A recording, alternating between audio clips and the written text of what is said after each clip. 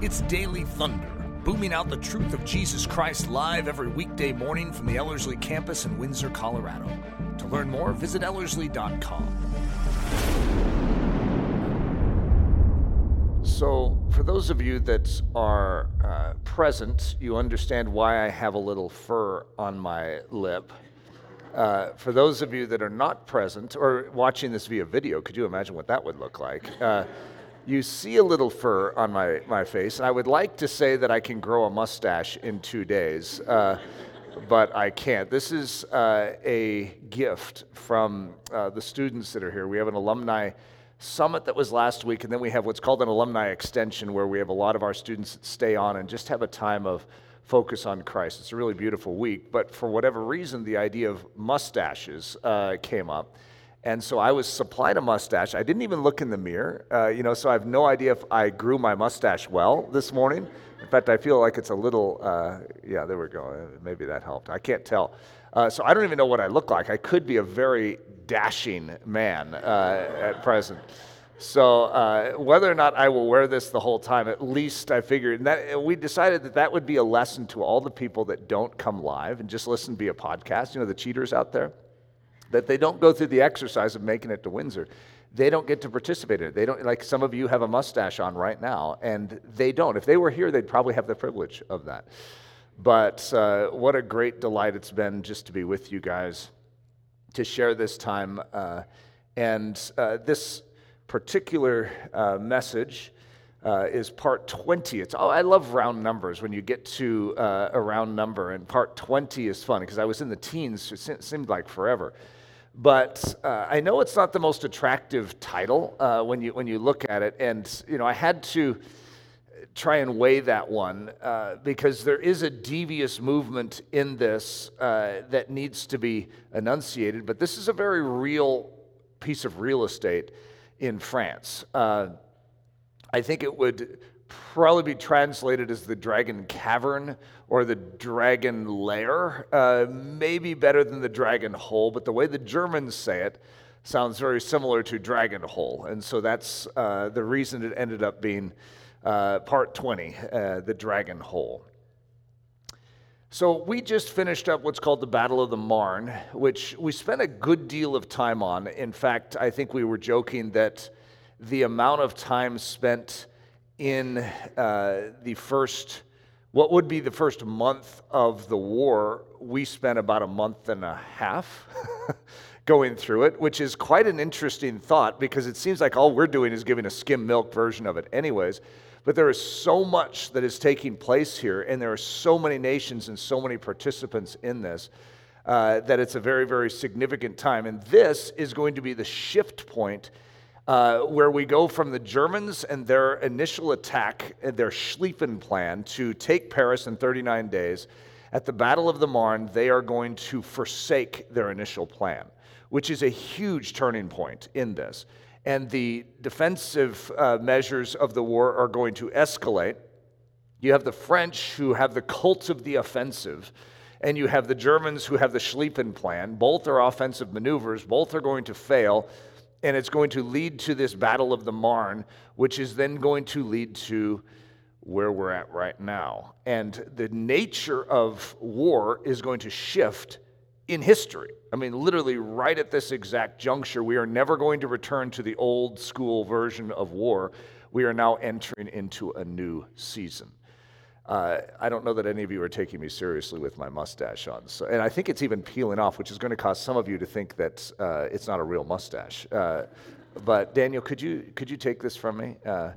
And that was quite the privilege to have that mustache for a season. I am freshly shaven. Some of you are like, what's different about you? Did you cut your hair? Or was it a beard? What was it? No, I shaved my mustache. That's what happened. So the Battle of the Marne is September 6th through 12th. And depending on how good you guys are with calendar, June 28th was Gavrilo Princip's gunshot when he killed Franz Ferdinand in Sarajevo. July 28th is going to be this key day when Austria-Hungary declares war on Serbia. And Russia is going to mobilize in responsive defense of Serbia. When Russia mobilizes, that's going to cause Germany then to declare war And they're going to declare war in the funniest places. For instance, one of them is going to be on France. It's like, what does France have to do with this? But if you followed this entire series, you sort of know why Germany's doing that. Germany has been anticipating this day. And then Germany is going to do what most people would call in world history one of the dumbest things ever done by any nation. That is, they are going to accomplish their plan, which is called the Schlieffen Plan, which is to take Paris in 39 days. They need to do something rather ornery, and that is to invade through Belgium. But Belgium is a neutral country that Germany itself has vowed to protect. And instead, they are going to violate Belgium and create atrocities in Belgium because the Belgians are going to do something that the Germans aren't expecting. They're going to resist. And so as a result, you're going to have something known in history as the Rape of Belgium, which doesn't go well for the German reputation. But it looks, up until just a few days ago in our storyline, that the Germans had the French and the English right where it wanted them, and it was going to succeed in its maneuver to take Paris in 39 days. And yet, the impossible happens, and von Kluck, who's the general of the First Army, which is going to sweep down into Paris, is going to turn left at the most inopportune time for the Germans, but in their mind, it made sense. And yet, it's going to actually open their flank, their right flank, to the British Expeditionary Force, to Mannerey's army, and to Gallieni, who's in Paris. And they're going to strike that right flank, which is the Battle of the Marne, which is going to create chaos in the German ranks. And the Germans are going to end up, instead of conquering the French army and winning the day, they are going to go into retreat mode, which is, in a sense, forsaking their Schlieffen Plan. They can no longer complete their Schlieffen Plan, which is going to create domino effects, because that's what they've prepared for all these years, is the Schlieffen Plan. There's no secondary plan. The Schlieffen Plan is how it works. So when they go into retreat at the Battle of the Marne, everything sort of is like the shuffling of the deck. It's like, whoa, what do we have now? We have a totally different situation where the French and the British could have destroyed the Germans in this situation. That's how broken the German army is because of the Battle of the Marne. But the French and the English are out of ammunition. And the French and the English are barely hanging on. They're like, they've been marching in retreat for 12 days, and now suddenly they go on the offensive. They haven't eaten. They haven't slept. They are like withered up, but they have this newfound energy because the Germans are retreating, but they can't overcome them, even though if they had the strength at that exact moment, they could have ended the war. Instead, we end up where we're at right now. And this is a very, very important illustration that I have. And it's a tough one for me to land because there's so many different ways I could have spun this. And yet I'm choosing a very specific truth to draw out. We'll see how well it works. I'll grade myself maybe at the end. It's like, yeah, that was a bad idea. Or, oh, that really worked. So here's Winston Churchill discussing the Battle of the Marne. The soul of the French nation triumphed in this death struggle, and their armies, defeated on the frontier, turned after the long marches of retreat and attacked and fought with glorious and desperate tenacity. Don't you love a good Winston Churchill quote? So Barbara Tuchman says this: after the incomplete victory of the Marne, there followed the German retreat to the Aisne. So the Aisne is a river that goes east and west, and they are going to retreat beyond it, and it's about 100 meters wide, speaking in European terms. And as a result, it's somewhat of an obstacle, so the French and the British have to cross this, which is going to take some time. And meanwhile, the Germans are sort of setting up. They have to make a choice. What are we doing now? And so now there's another sub-story that I'm thinking of diving a little into and fiddling with a little, and that is that Moltke, remember von Moltke, Gloomy Gus? He's sort of the head, the military chief. So you have like John French, who's the head of the military movements for the BEF, for the British. Joseph Joffre, who's over the French. It's like he's the field marshal, the commander-in-chief. They call him the marshal. And then in Germany, you have the equivalent is going to be Helmuth von Moltke. And he's a rather pessimistic character who's not very happy right now. In fact, his world is falling to pieces at this exact moment. And he is going to be replaced. But the story of von Moltke is sort of interesting to me, and I'm pondering using it as a piece of clay and working with it. But meanwhile, a new character is going to come in, and his name is Erich von Falkenhayn. There's all sorts of Erics on the German side, which makes me feel a little awkward when I make them the bad guy, right? And so that's going to actually create a domino effect too, because he's going to change the strategy of how the Germans are going to function. And he is going to adopt the German military machine at this exact time. And he's sort of one of those ruthless characters that, Moltke, you sort of like the guy. If you were to separate him from being the head of the military, and just play a game of chess with him, you'd think, what a fine gentleman. Erich von Falkenhayn, I'm not exactly sure if you would have the same conclusion, okay? Now, Erich Ludendorff, who I had a whole message on Erich Ludendorff, right, to prep you for my namesake, he's not a healthy character. Erich von Ludendorff, if you haven't, or Erich Ludendorff, did I put a von in front of his name? Erich Ludendorff. And he's not a very healthy character either, which you will find out. That was a foreshadow message that I gave when it was called The Other Erich. And I think a quote from Erich Ludendorff is this: "I can only do two things. I can either love or hate, and I hate Falkenhayn." It's like, oh, okay. So that breeds some great rapport amongst the German team right there. But we have a German retreat to the Aisne. The German recalibration. So that's what I'm going to say. It's September 13th. They've been retreating. They get across the Aisne, and now they are in a position where they need to make a decision. Are we going to continue to retreat? Because our men are defeated. We don't have the ammunition. We haven't slept or eaten for days. We need to make a choice. Falkenhayn is going to say, dig in, turn around and dig in. Don't give up another inch of soil, because they're in French territory. It's like, let's claim the French territory. Let's take over their industrial strength, and let's start producing off of their resources to supply for this war. So they're going to turn, and this is going to lead to something known as the Battle of the Aisne, okay, which is a historic moment, just like the Marne, because of what's going to take place there. So Winston Churchill says it this way. Now, this quote I'm going to repeat multiple times because it says something that is so profound spiritually. From the moment when the German hopes of destroying the French armies by a general battle and thus of ending the war at a single stroke had definitely failed, all the secondary and incidental objectives which hitherto they had rightly discarded became of immense consequence. As passion declined, material things resumed their values. The struggle of armies and nations having failed to reach a decision, places recovered their significance, and geography rather than psychology began to rule the lines of war. Paris now unattainable, the channel ports, Dunkirk, Calais, and Boulogne, still naked, and lastly Antwerp, all reappeared in the field of values like submerged rocks when the tidal wave recedes. So he's saying that their value system has suddenly shifted. Up to this point, the Germans have been interested in the Schlieffen Plan. And then the double encirclement vision is like Knie and the immortality that could come out of this. They have been totally distracted by this and all secondary or subsidiary conquests that they could have. It's like, who cares about that? This is our goal. Because if they get that, all those other things come with it. But what happens when you lose your main goal? Now, I'm going to set you up for a concept here, and that this is a very spiritual concept. The enemy has a Schlieffen Plan to destroy your life, to sweep in, to do a double encirclement, the ha-ha, and lead to your condemnation, to snuff out any hope of salvation, to destroy you utterly.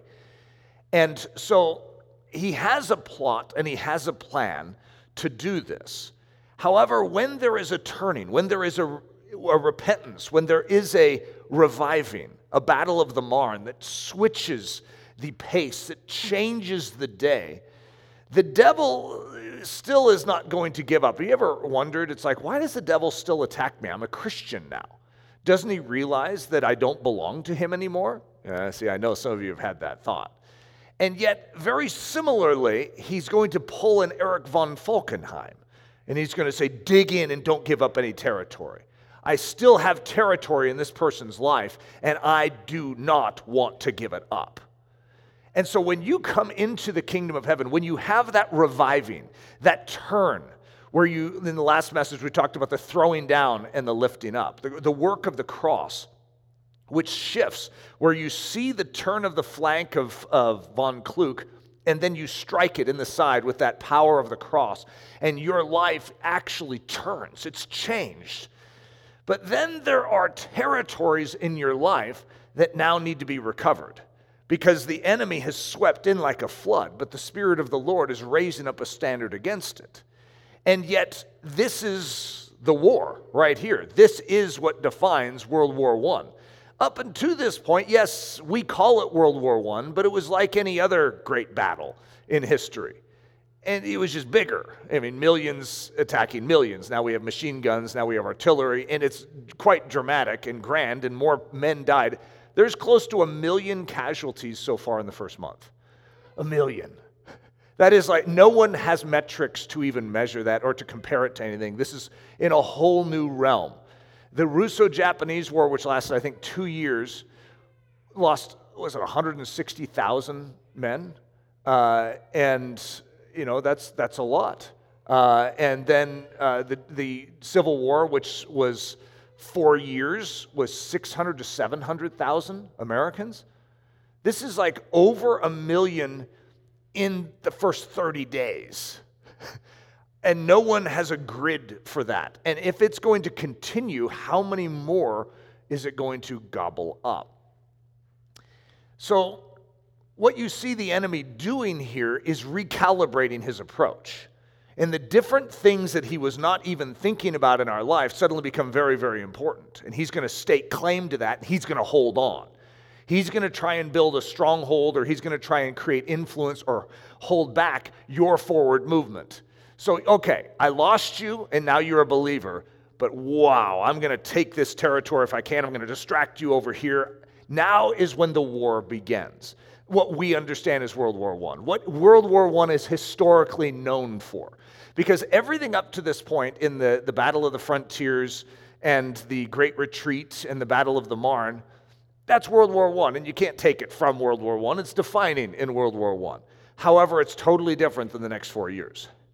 Everything in the next 4 years is going to go into a defensive entrenchment. And it's a totally different mindset for war and a totally different experience than any of these men, including the generals, were ever trained for. None of them have an answer for what is taking place. They've never seen anything like this. They're figuring it out as they go. So this is my re-quotation. I've sort of retaken that quote and I've trimmed it down just so you can see a few key lines. The secondary and incidental objectives, which hitherto they had rightly discarded, became of immense consequence. Places, speaking of geographical locations, recovered their significance. In other words, when you're marching through France trying to get to Paris, you could just pass through a city that has a great industrial complex, but you're not concerned about that because you're going to take Paris. And when you take Paris, that will be yours in the future anyways. But once you lose Paris, then suddenly you begin to look around and go, we need to claim that, and now, lest the British or the French get it. And so suddenly the locations become very strategic. And when I was going through this, especially in seeing Winston Churchill's quote, it ignited an understanding inside of me. It's like, that is exactly what it's like in the spiritual life. In other words, the devil has you, and you're entombed in darkness, and you're lost, and your flesh is eating you up. You know, he only needs to assign some watch demons over you just to make sure, that they finish you off well. But there's nothing worse than someone igniting and discovering Christ and turning from their wickedness, transferring from the kingdom of darkness into the kingdom of the dear Son. Now suddenly secondary incidental things become very, very important. Hold your ground. Don't let them see this. Make sure you keep them entrapped in that. Now, the believer actually has greater power. You know, the British and the French, if you were to look at it on paper at this exact juncture, have the edge to win this thing if they can hold on, because they have Commonwealth nations. I mean, America, yes, but America's not involved in this. Great Britain has India, for instance. Have you ever counted how many men are in India? They have Canada. It's a Commonwealth nation. Like Australia and New Zealand. These things, they serve the British purpose.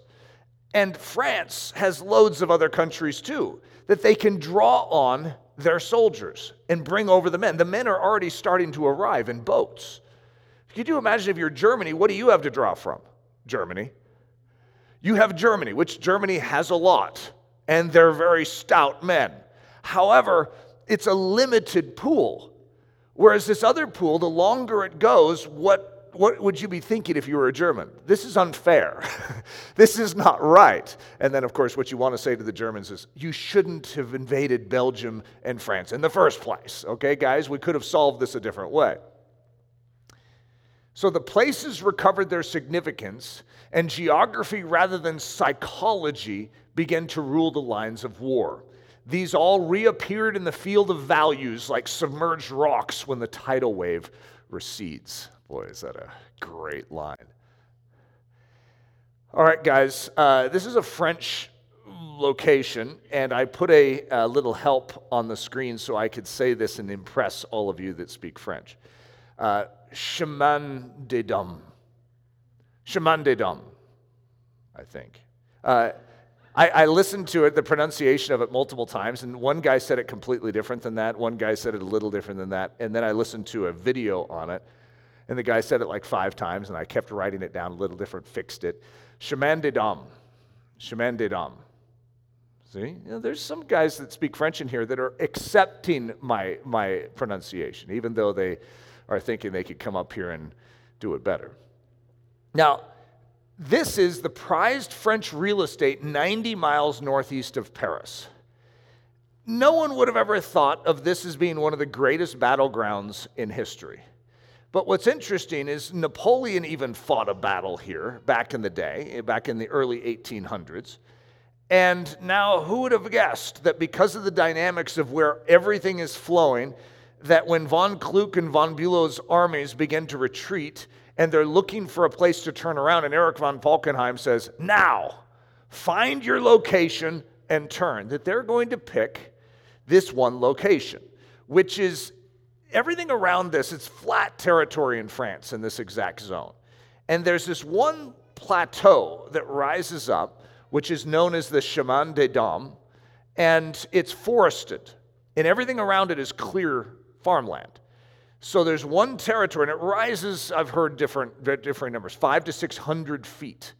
And so which isn't a mountain, but it is significant. And so it's what we could call the high ground.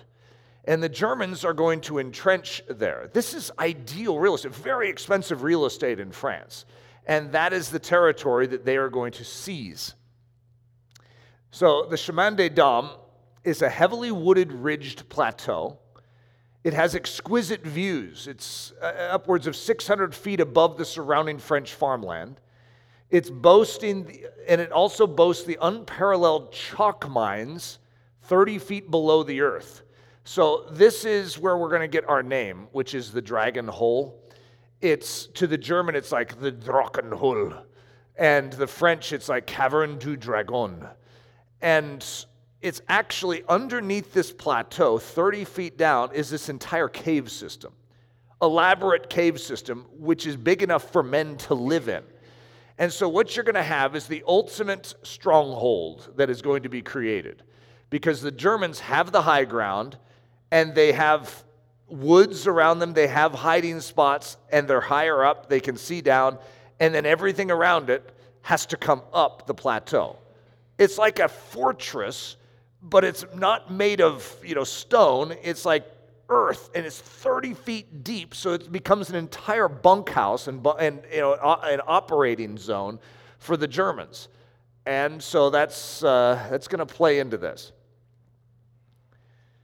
So here's our map, Europe of 1914, and for those of you that are seeing this map for the first time, that middle reddish maroon color is called the Triple Alliance or the Central Powers, and they are Germany is at the top with what looks like a horse's head going neigh, and Russia and France and the United Kingdom are the blue, and Germany is going to start World War I by actually going through Belgium, which says Belge, it's right above France. and then it's going to swing down into France. And so what I'm going to do is I'm going to zoom in and put Paris there, and that's what they're originally after, that star. And if I was going to show you where our battle, the Battle of the Aisne, is going to take place, it's sort of hard because it's right next to it. It's 90 miles away. When you're looking at a map this size, it's sort of hard to show you where it actually is. So I'm going to zoom in a little more. What I call it, the Chemin des Dames. Now, I don't have my pronunciation guide on the screen. It makes me feel vulnerable. What is it? Dames. Chemin des Dames. See, I'm speaking English when I say dame. Chemin des Dames. And so you see at least the idea, and those are the rivers around, so you get sort of the idea of how this is playing out. Now, I'm going to stick von Kluck's First Army, which we've seen a lot of. Von Kluck coming down, and he's headed straight for Paris, and then suddenly he is going to turn. And that turn is then going to empower the Allied forces to actually be able to hit him on his flank and to drive him back. And so that driving back, that retreat of the Germans is going to take them right to this line, and as a result, that's going to force another battle on September 13th. And this is called the Battle of the Aisne, when the Germans turn around and say, we're not going any further. So what's interesting is the Chemin des Dames is, what it means is like the path of the lady, or the lady's path. So I'm changing that to make it very symbolic to the bride's way. See, it's close, right? And it's interesting because this thing has two meanings, and it depends on who's occupying it. It's either the bride's way, because it's part of France. It's not meant to be in German control, but it is in German control. And when it's in German control, they call it the Drachenhol, the dragon hole. And that's exactly what it is. It's like one of these dragon holes that just gobbles up lives. But it's not meant to be theirs. It doesn't belong to them. It is territory that in their offensive maneuver to suffocate out the life of France, they took. And now when France is turning around and reviving, they are claiming this as theirs, and it's high ground. And as a result, it's going to create quite the consternation. So I'm going to say it this way. Everything becomes cattywampus when the Germans claim the sacred real estate. And the same is true in our life. When the devil takes territory that rightfully belongs to Jesus Christ, things don't work. And, if he's occupying your tongue, meanwhile you call yourself a Christian, you're not producing the fruit of the Spirit. Something's off. And, if he possesses your sexuality, even though, hey, I'm a believer in Christ, but your sexuality is ruled by the flesh, then you have a dragon hole.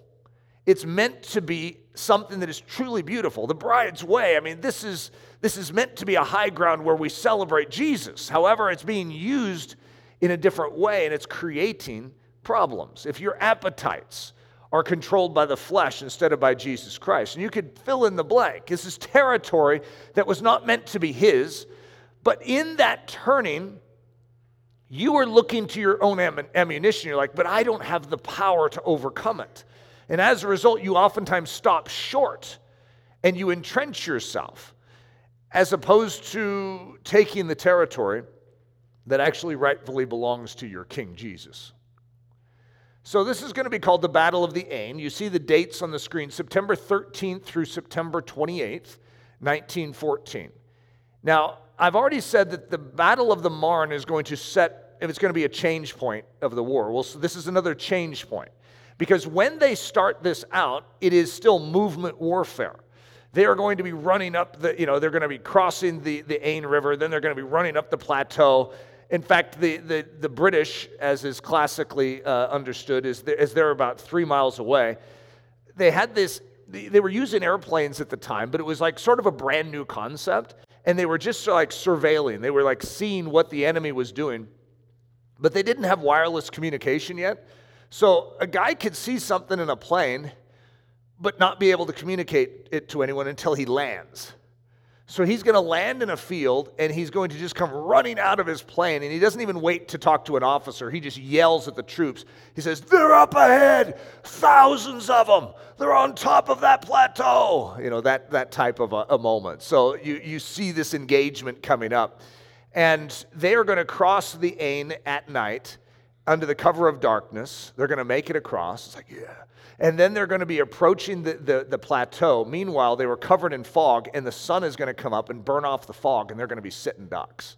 And it's going to be just, tons of British soldiers are just going to be destroyed in that situation. That's how the Battle of the Aisne even starts. Now, I'm Chamande-Dam. There we see. Chamande-Dam. Look at you guys. Some of you are actually impressed. It's like Eric's getting his game on. He's got his French game on. Now, I'm thinking, I've been looking for a good picture of this. It's like, how hard is it if there is a plateau that is going up 500 to 600 feet in the midst of a whole bunch of farmland? I just want to see a picture of the farmland with this plateau going up. I cannot find a picture of that. And everyone's like, and here it is. And when I was visiting, I saw it. And I'm like, okay, guys, am I the only one that is thinking a plateau would sort of be like this and, and then timber on top? I'm just looking for a good picture so I could prove to you like what it looked like. British soldier coming up to it, this is what he would have seen. I cannot figure that out. Now, I'm sure right after I'm done giving this message, I'll be like, oh, I was typing it in wrong, or, something. It's like, but I could not find this. This is my best attempt at it. You have this wooded plateau up top, and it's almost like a fortress is what it's going to become. In other words, it didn't start this way. This is just prized real estate, and now it's going to become this territory that is going to switch hands multiple times. Now, I don't want to give anything away, but the Germans will lose it somewhere along the line, and the French will take it. And then the French will lose it to the Germans, and then the Americans will take it. This one little piece of property is going to house a lot of horrors. Let's just say it that way. So here's some interior pictures in the chalk mines. That's what my guess is, that they were chalk mines. Okay, I've heard at least it's said that way. I haven't really dug into it, no pun intended, in any way beyond that. But not that I have great pictures for it, but it is intriguing that this is 30 feet underground. It's actually rather cold down there too. But I think it's just sort of fun to see World War I pictures like that. So the reason I'm changing the name from the Battle of the Aisne to the First Battle of the Aisne, because that's its official title in history, but it's funny because even when World War I starts, they're not calling it World War I. And it's just a conflict. And then you name it as you go. And each of these battles is going to inherit a name. Well, this was called the Battle of the Aisne, and so I am correct in calling it that. However, after 3 battles of the Aisne, it's going to be called the First Battle of the Aisne that we are currently in right now. So the First Battle of the Aisne, September 14th, neither side would budge. So this is a first where you have this conflict where they can't get up the plateau and the Germans won't leave the plateau, and the French and the British can't make them leave the plateau, but the Germans can't push back in any way to get the British and the French to leave them alone. And so you have this stalemate in the midst of French territory, and it's going to lead to September 14th, Sir John French commands his men to entrench. So instead of leaving him and saying, oh, we'll just let him be then, he said, no, we're going to entrench. Well, that's a new command. Then no one's really said anything like that before. It makes sense in military language, but they don't have any equipment to entrench. In other words, it's not the plan to entrench. So they don't have any shovels or any pickaxes, any spades. So they go into local towns and they're trying to scavenge for something to dig a hole with. And even when they do, September 15th, soldiers begin scavenging through nearby towns for spades and pickaxes. September 15th, the first version of World War I trenches are fashioned as shallow pits in the earth. So maybe like 3 feet deep, and that would be that's a lot of work. Have you ever dug a 3-foot deep trench? And yet, that's nothing compared to what they are going to create. They're going to create elaborate tunnel systems behind the lines in the future, but at least 7 feet deep where a man can stand upright in a trench and not feel like a bullet is going to strike him in the head, right? He has to be below it. And then they're going to put breastworks in front of that. So they're actually which is going to be like sandbags or something. So in other words, debris that is flying in can't just hit you either. So they're creating this elaborate system, and this is the invention of it, right here. Now, some people want to argue and say the Battle of the Aisne is not when trench warfare was invented. People have always, dug holes to hide from incoming missiles. I'm not going to argue that, and I'm not the one responsible for declaring it, right? It's just this is historically understood as the time in which trench warfare was developed, right here in the Battle of the Aisne, in this exact situation where neither general on either side knows what to do. They're like, we'll just hit them. We can't hit them, sir. We just lost 100,000 men trying to hit them. It's like, okay, well, we can't retreat. So what do we do? Well, we're not going to let them move this way. And they're like, well, we're not going to let them move this way. So what do? They both entrench. And that's where this begins, which is going to start what's called a Western Front, where in this exact moment, they're going to recognize, what do we do? And the Germans are, they're all going through all their military field manuals, and they can't figure out, there's no solution to this, because this was never guessed at. This was not part of the Schlieffen Plan. That wasn't in there. This wasn't what they figured for. And the British and the French, think about the French. Their entire doctrine is the offensive. They don't entrench. They attack. And so there isn't any grid for what is taking place right now. The principle of the high ground. So, famous quote from Civil War, Gettysburg, which I don't actually know if the quote was ever given. It's just one of those quotes that somehow floats through history. But it was demonstrated. John Buford did take the high ground and keep the high ground in Gettysburg, which probably changed the entire history of the Civil War, was this exact moment. But Buford, hold the high ground. And that's critical in any battle. The high ground is essential. The Germans know that in this situation. So as they're retreating, what are they going to do? They're going to find the ultimate defensive situation to turn and fight from. And it really works well. I don't know if they knew that there was chalk mines underneath, but the odds of picking just a plateau with this whole chalk mine system so that they can literally hide.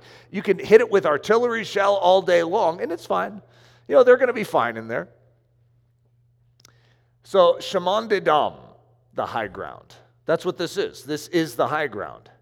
So let's, I know this might seem like a little bit of a tangent, but let's talk a little American history here.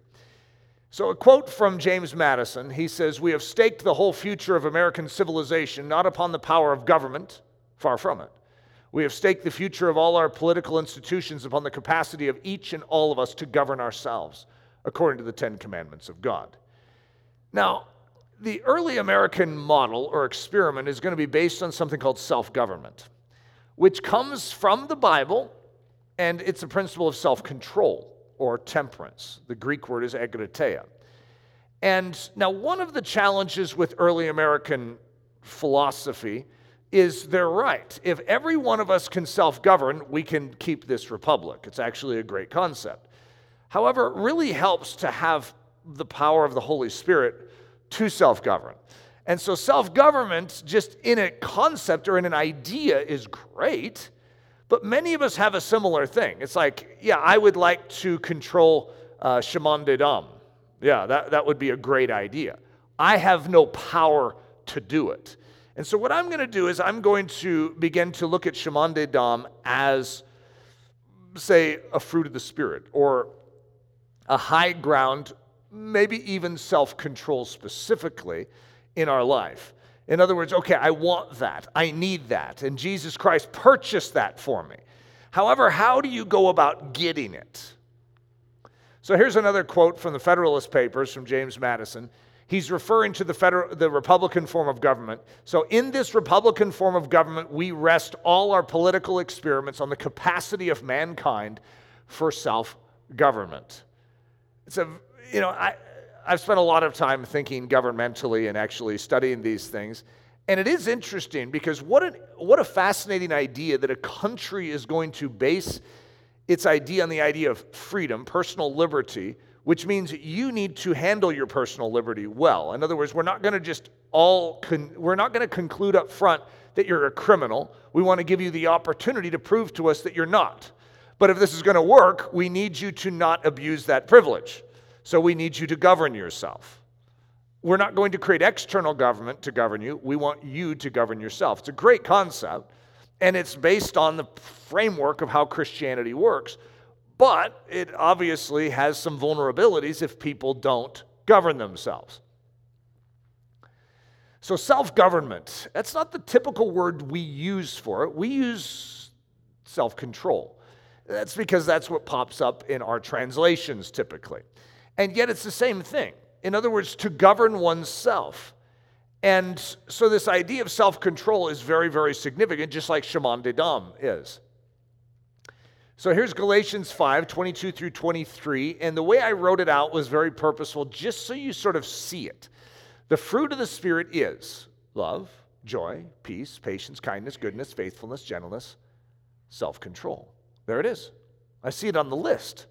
In other words, when the Spirit of God is working inside of us, the result is this. This is what is born. This is the fruit that comes forth. What exactly is self-control? And second question, is it even possible? Now, if you're in the landscape of World War I and you were to look at Shimon Dedam and say someone were to come to you and say, you should take Shimon Dedam. It belongs to you. It's part of the inheritance of the French. And the French guy could look back at you and go, yeah, we've tried that. Yeah, we've lost a lot of lives trying to get up that plateau. And they're entrenched. I mean, they barricaded themselves in. Have you ever heard of the Drachenhole? Yeah, they're in there and coming up with all their schemes to keep us out. And it's a nightmare for us. And yet you read Scripture, and it's funny because even though there seems to be clear statements that this is yours, your own experience is showing that you don't have what it takes to be able to overcome and to climb that plateau and to take that territory. So if you look at Scripture, you have things like this. Proverbs 25:28. He that has no rule over his own spirit is like a city that is broken down and without walls. If you don't have self-control, then the enemy has full access to your life. Boy, we need self-control. I don't want to be like a city that has walls that are broken down, that I can't rule my own spirit. And then James 3:8, many of us have sort of processed through this. It sort of ranks up there with like Romans chapter 7, which it appears at first blush that Paul maybe doesn't have the capacity or the ability to overcome this sinful dimension of his life. I mean, wow, Paul, if Paul can't do it, who in the world do I think I am to be able to do it? And it says in James 3:8, no man can tame the tongue. It is an unruly evil full of deadly poison. And so here's a World War I translation of that. No army can tame the dragon hole. It is an unruly evil full of deadly poison. You try and go up those hills. You try and take that territory. I've tried. Yeah, it's full of deadly poison. It's called bullets. And they hurt. And they kill. In other words, this is a territory that used to be the bride's way and now is the dragon hole. I like it when it's sort of the German sound, which I don't know that I speak it very well, but it's still sort of cool. The Drachenhole.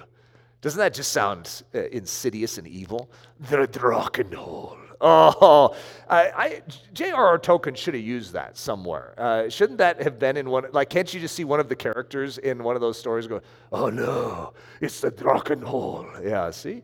You guys need to get into the emotion of this. There's a lot going on. J.R.R. Tolkien was in World War I. He was watching these things, and I'm saddened that he missed that. So self-control. First, what it is not. When you hear the term self-control, what is your instinct? It's funny, but we all have the same instinct, especially when we grow up sort of in a VeggieTales generation. Now, I don't want to throw VeggieTales under the bus, okay, not necessarily. However, VeggieTales and many other children's projects espouse moral virtues, but they don't teach the child actually how to employ it. For instance, they tell a child that they should be self-controlled, as an example. And a child learns how important self-control is. They could even learn that it's a fruit of the Spirit, but that doesn't necessarily translate to them in any other way but that they need to work up self-control in their life. So I know self-control is important, so what do I need to do? I need to obviously have self-control. It's the same way we treat love. You're supposed to love. And so the little child is like, I need to love. And they dig into their own pockets and try and find love. And it's just not there. They have a human form of love that they oftentimes mistake for the heavenly version. And so they whip up sort of this vaporous thing, this wisp of love, which has a bit of similarity. And it usually is able to be, contrived and done when it's family and it's people that you really like and it's someone who does a nice thing to you and you love them back for it. But it's not the heavenly version. And self-control is very similar. In other words, you can learn to control yourself at a certain level. And you can do studies on people that the shame, in a culture of shame, a shame-based culture, probably a better way of saying it, that there are certain controls that are just built into it that someone will not do something if they know someone's watching them. In other words, if no one was watching, then you don't have the control. But when you're in certain environments, you won't do that. And so you control yourself. See, there's something obviously in you that can say no to it because you just said no to it, but it actually wasn't what God intends to control you. It was the principle and the power of shame that was controlling you. That you don't want to appear to be weak. You don't want to appear to be lustful. You don't want to appear to be mean. And so when people are watching, suddenly your game changes. And suddenly you act different. But that's not what God wants to set us free to do. What he has actually accomplished is far beyond that. But when we think about what self-control is, many of us think it's us controlling ourselves. Which, you have to admit, that's fairly easy to come to as a conclusion when it's called self-control. That means self is controlling. And that's part true. However, there is a dimension to it that needs to be unlocked to make it fly. So here is us trying to control ourselves, and Paul is going to be very clear on the fact that this isn't how it is done. Colossians 2:21 and then verse 23. Do not touch, do not taste, do not handle. These things indeed have an appearance of wisdom in self-imposed religion, false humility, and neglect of the body, but are of no value against the indulgence of the flesh. When we try and create an infrastructure of control, because it's like, I have to get this back, we're going to find that we're going to die on the plateaus of Shimon-de-Dam. Did I get that right again? We're going to die on the slopes on the way up. We can't overcome it in and through rules, in and through regulations. If I just don't touch this, if I just don't look at this, and we have our list, and lists have wisdom to them. In other words, there's certain things that if you don't do them, you are more likely to succeed. However, those aren't dealing with the root problem. It's sort of like in World War I, acting like, okay, the Germans have Shimon-de-Dam, and yet we're going to act like they don't have any control, and so we're going to keep working in the rest of France. Meanwhile, they really do have a stronghold there. And the only way to deal with that stronghold is to drive out the Germans. And there's something that Jesus Christ has done that actually drives out the Germans, and you cannot take Shimon-de-Dam in any easy fashion in your own natural strength. Self-control, now what it is. The fruit of the Spirit is self-control. Now, some of you could go, I already know that. However, what is it? Well, to say that it is a fruit that is born by the Holy Spirit instead of by self-effort is important, though. You need to recognize that this is a working of God. This is not just a working of man. We participate in self-control, but it is something that we need God in order to do. Now, if any of you have gone through training at Ellerslie, which most of you in this room have been here, when I talk about the glassed-in office, remember when I described the chapel as my body? It's sort of an awkward visit to the body of Eric Ludy. And in it, there's this glassed-in office, but this whole body is being controlled by the flesh. It's called Old Eric. And Old Eric isn't very pleasant. And Old Eric has a problem, and that is that Old Eric is sitting on the throne of his life. It's called the director's chair, and so everything that's happening in this body, which is like a factory, is producing bad fruit. And the reason is, and we get down to brass tacks, Eric is in a seat that he was never intended to be in. I, as an individual, was never supposed to take that seat, which we could call a throne, the chair of control. That's not my seat. And as a result, when I sat in that seat, I empowered something known as the flesh. And as a result of that, I'm not actually the one in control of my factory, even though I'm the one responsible for what's happening inside of it. Oh, woe is me. Who can save me from this body of death, says Paul, to the exact same scenario. And yet, Paul is also going to say, thanks be to God through Jesus Christ our Lord. You see, we have been saved from this. Jesus comes in and deals with the flesh's control over our life. And one of the other things he does is he sets us free from that seat.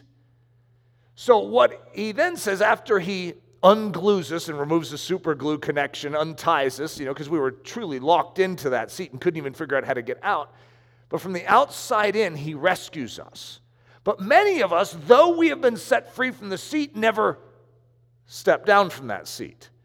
Self-control, by definition, would be you stepping down from that seat and allowing Jesus to have it. Now when Jesus has it, he gives authority to you to now command your body and to bring it into subjection. However, your authority is not found in your own pockets. It is found in his position in your life, which is King of Kings and Lord of Lords. So his authority is then bequeathed to you, and then you wield that authority over this body. And so your sexuality, which has always controlled you and been like a shaman de dam, did I get that right? It's been like a shaman de dam high point in your life, and you've been dying on the slopes of it. It's been a drachenhole to you all these years. Suddenly has no authority and power to continue in that place. But your authority and power is not human military strength anymore. It is now God power. And as a result, you can break through that stalemate and shoo the enemy off that plateau. And that is how the gospel works. But you need to understand that it is not something derived from your willpower. It is something derived from his ability. It's called grace. He has authority over that real estate. And if you walk in agreement with him as opposed to trying to fight it in your own strength, you actually do break through. The change of battle when the Schlieffen plan fails. The devil has a Schlieffen plan, a desire to take you, to destroy you, and to eternally condemn you. That's his design. And he has the upper hand in a strange sense, is the way it feels, because we start out in that position. In other words, we are already in the great retreat to begin with. It's like, wow, I can't overcome this. This enemy is coming in like a flood. But when the enemy comes in like a flood, the Spirit of the Lord raises up a standard against him. And in a strange way, he always turns the flank of Kluk and always creates an opening for a soul to awaken and respond. And that crosswork is what turns it. The enemy is already, in a sense, turned in our life. And the flank is open, but we need to be believers. We need to trust that Christ's victory is sufficient to change the course of this battle, to change the course of this nation if you're France. And yet, the enemy is very, very good at entrenching himself and trying to act like, hey, I already left. You beat me. Oh, that's too bad. And then meanwhile, hold as much territory of France that he still can. And many of us have fallen for it, where the enemy has this whole upper, northeastern sector of France now, and we're just like, well, at least he doesn't have the southwestern chunk. And we're like, oh, praise God. But there's a whole chunk in our life that is actually going to create hazards for us until we drive him out. The first thing David is going to do when he comes into his kingship, the thing Saul didn't do, is he's going to extend his borders to the borders of promise, the borders that God promised Israel. First thing he's going to do, he's going to I'm taking the territory that belongs to my God, that he said was his. And God blesses him in it. That's part of what we need to do too. When Jesus Christ changes our life, is we need to change the border lines to actually match what his promise is in our life. That is not the enemy's territory. I don't care how many times you have tried to go up the plateaus of Shaman de Dam and failed in your own strength. We're doing it again, but this time we're doing it in God's strength. From the moment when the German hopes of destroying the French armies by a general battle and thus of ending the war at a single stroke had definitely failed, all the secondary and incidental objectives which hitherto they had rightly discarded became of immense consequence. As passion declined, material things resumed their values. The struggle of armies and nations having failed to reach a decision, places recovered their significance, and geography rather than psychology began to rule the lines of war. Paris now unattainable, the Channel ports Dunkirk, Calais, and Boulogne still naked, and lastly Antwerp all reappeared in the field of values like submerged rocks when the tidal wave recedes. So right at the conclusion of this, and this is where we're moving in the war right now, is called the race to the sea. So if you're familiar with World War I, this is a whole zone of World War I, which is still in 1914, but it's interesting, just getting into the mindset of it. Remember, you're a general, and all your training is that your goal, you're trying to outflank your opponent. That's just what you do in war. It's movement warfare. And so they entrench themselves on both sides here in the Aisne. Now the Germans are thinking this through. And they're like, what are we supposed to do now? We just lost the Schlieffen plan. We lost all our momentum, all the surprise, all the advance notice. I mean, now we're in a situation where we have to outflank them. Well, there's no place to outflank them down up into the Alps of Switzerland. And that's been stalemated for a long time, just constant battle along Alsace and Lorraine. And both, you could just see it. If this was a movie, you'd see the French look towards the ocean, and you see the Germans look towards the ocean, then they'd look across the table at each other, and then they'd both start running. They're both going to try and outflank the other along this edge up to the ocean. They're not really racing to the sea, they're racing to outflank each other, but they're going to end up at the ocean. When you reach the ocean, there's no way to outflank, which what I'm describing is going to create a front. And it's called the Western Front that will last for 4 years. There's going to be a line that is going to be created here that no one can budge through. And millions of men are going to die along.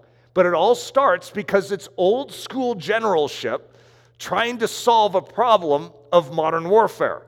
We need to get around the flank. And so they're doing it. One guy called it a crab walk all the way along. I don't know exactly what that looks like, but they're trying to both outflank each other, and there's all sorts of little miniature battles along the way that are ultimately going to lead us to Belgium. And I already gave you a heads up, if you remember one of my messages on Albert, of what's going to happen when they get right to the end into the ocean, and they're trying to turn the flank, and the Belgians and the French are trying to hold the line. I still sort of want to, if you didn't hear it, I sort of want to savor it again and maybe go back and revisit it. It's a good story. So the race to the sea begins. The reinvention of warfare. Warfare is being reinvented in front of the world right in this time. And most people would say it took too long to reinvent because they're going to lose millions of men in trying to figure it out. And they're going to make the same mistake over and over again. They're going to try and take old warfare tactics and apply them. But what they're failing to realize is that real men have to go into a trench. They have to jump out of that trench, go through barbed wire, somehow get past barbed wire while machine guns are firing at them. And it's like, have we thought this through? But the generals live 10 miles back in chalets. And they have the niceties of life still. Everything is beautiful for the generals. It's the men on the front that are actually experiencing the horrors of World War I. The second phase of the war now opened. The French, having heaved the Germans back from the Marne to the Aisne and finding themselves unable to drive them further by frontal attacks, continually reached out their left hand in the hopes of outflanking their opponents. Here's how Barbara Tuchman says it. After the incomplete victory of the Marne, there followed the German retreat to the Aisne, the race to the sea for possession of the Channel ports, the fall of Antwerp, and the Battle of Ypres, where officers and men of the BEF held their ground, fought literally until they died, and stopped the Germans in Flanders. It's sort of a spoiler alert there, but maybe you won't understand what it said. It's good stuff. So here's the race to the sea. So that's our close-up on the map. Remember that I showed you that we have the Chemin des Dames. Did I say that correct? Chemin des Dames. I really need I should have had a cheat sheet up here on my hand as I was doing it. And so there's a little closer, and then we're going to see both the Germans and the French and the British are like, we We need to outflank them. We can't do it to the right, so we're going to do it to the left. At least that's from the French side. From the Germans, it's the opposite direction. And then they're going to go all the way up, and that little corner of Belgium right there is going to become critical, and because that's where the channel ports are. And this is going to be that battle with Albert called Isère, if you guys remember that battle. Oh, it's a great moment. But there's all sorts of key things that are going to happen in here. And ultimately, that's going to create, if you see that line, it's not a perfect line. If you're really good with World War I, you're going to say, the line goes like this. It's close, okay? It's a generalization. I'm doing it in Keynote with straight lines. It's not very easy. So I can't get my bend line in Keynote to work. I click on it and try and bend it, and it deletes every time. So I probably need Josh Kinnebrew to help me figure out my curved line so I could make it all cool and make it the exact way it's supposed to be. But for right now, you guys get the general idea. It's basically along the line, but that little sector, Belgium is German now. It's taken over by the Germans, except for that little corner up there and that northern piece of France. Could you imagine being a French person and being stuck in German territory for 4 years? This is horror for those French people up in that northeastern sector. All right, guys, let's pray. Father, I ask that you would train us in what it means to take the high ground. Lord, to not accept the enemy's guff. Lord, that part of our life that the enemy has tried to seize and tried to use is meant to be the bride's way instead of the dragon hole. And Lord Jesus, I pray that these areas of our life would be touched by your Holy Spirit and that you would rectify what the enemy has attempted to destroy. We are the redeemed of Jehovah. We are the twice born. We have been given the authority of Jesus Christ. And I pray, Lord Jesus, that you would train us as the body to bring our bodies into subjection and to wield the name of Jesus. As we submit to the Lord, we can resist the devil and he will flee. So Lord, train us in battle. Teach us to win this. Teach us to utilize your victory on the cross. It's in the precious name of Jesus that we ask this. Amen. Daily Thunder is a listener-supported production of Ellerslie Discipleship Training. At Ellerslie, we are laboring to rouse the Church of Jesus Christ out of its lethargy and build brave-hearted Christians for such a time as this. Daily Thunder episodes are released every day, Monday through Friday, from our campus in Windsor, Colorado. And our weekly sermon is delivered live at 9 a.m. on Sunday mornings with a delayed live stream available at noon Mountain Time. Go to ellerslie.com/daily to get all the details. Thanks for listening.